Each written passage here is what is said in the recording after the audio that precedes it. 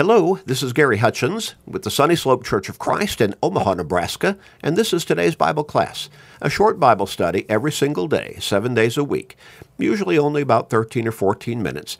That's not a whole lot of time, but it keeps us in God's Word, and that's important for the strength and development and growth of our faith, because faith comes by hearing the Word of God, Romans 10 and verse 17. We encourage you to help people in your life grow in their faith, come closer to God, start to focus upon their spiritual lives, and maybe even help them get to heaven by sharing these short studies with them every day through Facebook friends, text messages, and other technological means. You may help somebody turn their life around. You may help somebody enjoy eternity in heaven. What a great blessing for them, but also for you. So make that commitment and start sharing today and every day with everybody you can. We're going to get back into our line of thought and study. We're talking about blaspheming against the Holy Spirit, or as some people, they understand it, the unforgivable sin. As I've said, in my many years of ministry, I have run into a few people who have believed either that they had committed an unforgivable sin, or that they may have committed an unforgivable sin, or maybe they had just been so sinful, so wicked for so long a period of time and so consistently that God, in their mind, God would not forgive them. Well, what we're looking at here is first asking the question, is there such a thing as a sin that is absolutely unforgivable? That once a person commits that particular sin, and Jesus identifies it in various ways in the various texts from Matthew chapter 12, Mark chapter 3, Luke chapter 12, as either blaspheming against the Holy Spirit or the eternal sin, and see, how else does he put it here? Sin against the Holy Spirit, again, blaspheming against the Holy Spirit, the unpardonable sin, or the eternal sin. So in these various ways he describes it. He's talking about the same thing now in these three texts because they're parallel texts of Scripture. It's talking about the same situation. It's just from the different writers, Matthew, Mark, and Luke. And they give different details, each one of them. So, is there a sin? Is Jesus saying there's a particular sin? Now, you might be 20 years old, you might be 30 years old, and you commit that particular sin. And from that point, you are absolutely eternally doomed.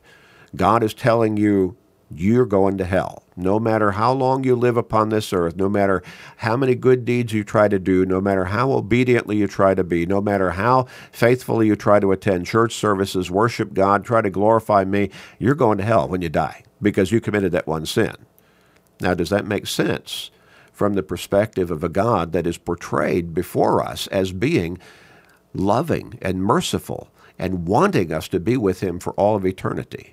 Now, He's also portrayed as a God of judgment and wrath, but first He wants us to be with Him for all of eternity in heaven. Now, does that make sense from the character of God that is portrayed for us in the Scriptures, throughout the Scriptures, that He would say, no chance for you. You committed that one sin. Now, I know it was a weak moment in your life, but you committed it and you're doomed. You're going to hell. You may live for 30 or 40 or 50 more years, but you're going to hell when you die because you committed a sin that I will not forgive. Is that how we're to understand what Jesus said there? I don't believe it is. And so we talked about how, and Jesus even said, you can blaspheme me and still be forgiven. So what would He mean when He said, but if you blaspheme against the Holy Spirit, there's no forgiveness. It's unpardonable. It's an eternal sin. So we began to look at how did God give us His Word? Well, He guided particular writers whom He chose to write down the various books of the Old Testament, and in some cases, different parts of the same book. Now, again, the Apostle Paul, helps us understand that when we're reading Scripture, we're reading God's very word, 2 Timothy 3 and verse 16. So how could those writers make sure that they wrote down God's very word? They were guided by the Holy Spirit to do so. So they would write God's very word. We looked at that in 2 Peter chapter 1 and the closing verses of that chapter. No prophecy of Scripture is a matter of private interpretation, but holy men of God spoke as they were moved by the Holy Spirit. So the Holy Spirit guided the writing of God's word being penned by human writers so that they would be sure to write God's very word, so they'd get it correct. So the old story,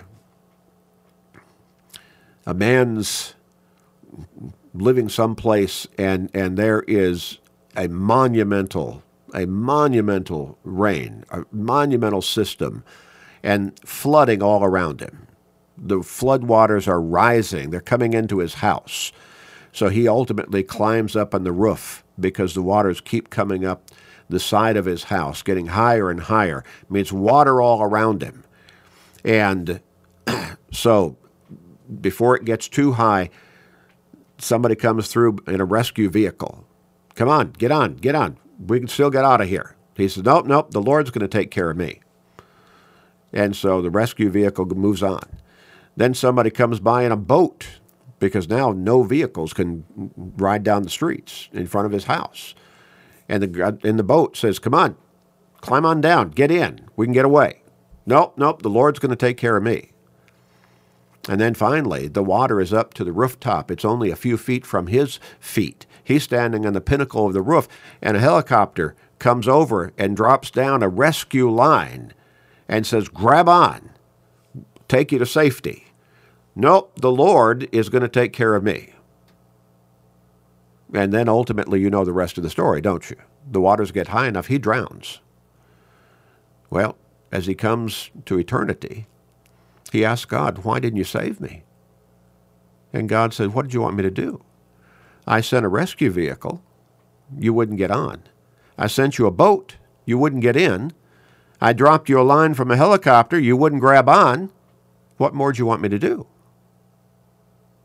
Well, so God gave us his word in the Old Testament scriptures. Mankind rejected that. He sent his son. They crucified him. And he had his church established and his word written down in New Testament scriptures, giving us his guidance for us to be forgiven and saved and have eternal life. When you reject his word, when you reject the scriptures, the New Testament Christianity, you rejected the last hope that you have. So one who blasphemes the Holy Spirit cannot be saved as long as he continues to reject the Spirit's guidance through the Scriptures. So long as he remains a blasphemer of the Holy Spirit, there's no hope of his salvation.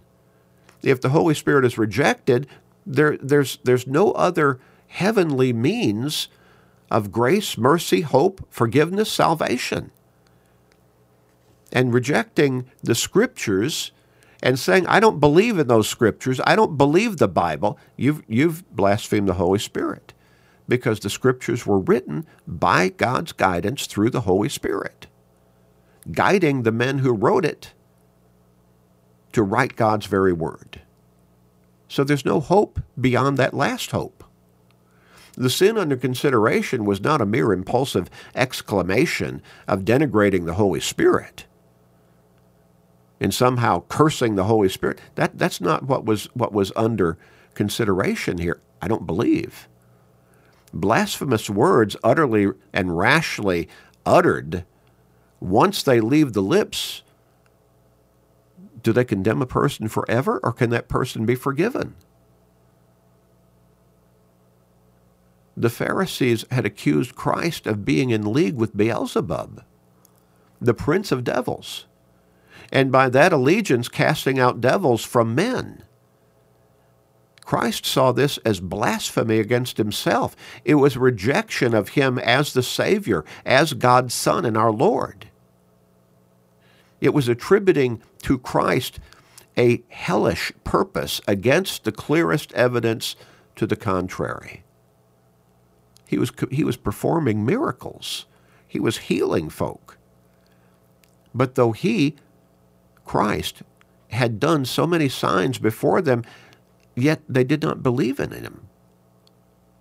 Then, after citing Isaiah's prophecy, Isaiah 53 and verse 1, of Israel's unbelief relative to its Messiah, the apostle continued, "For this cause they could not believe."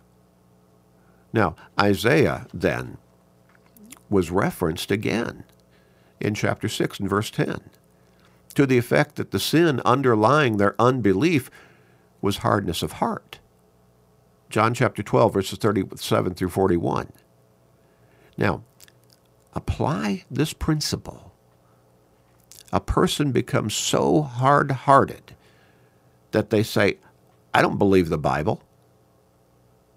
I don't believe that to be God's word."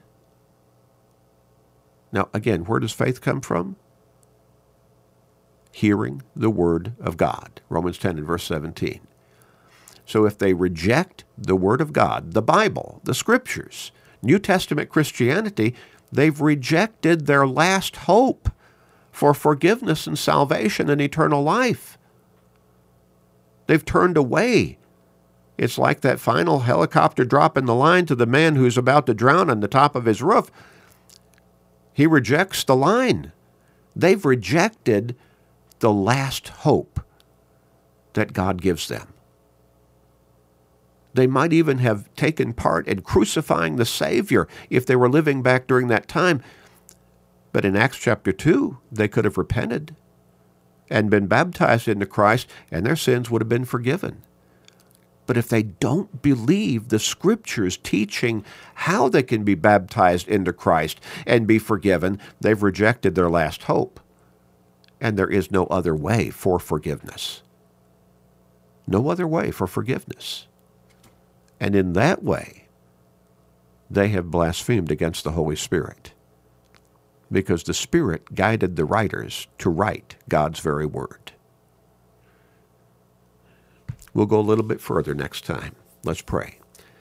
Father in heaven, you are all-powerful, and you are gracious and kind and merciful, and you love us, and you want us to be with you in heaven for eternity.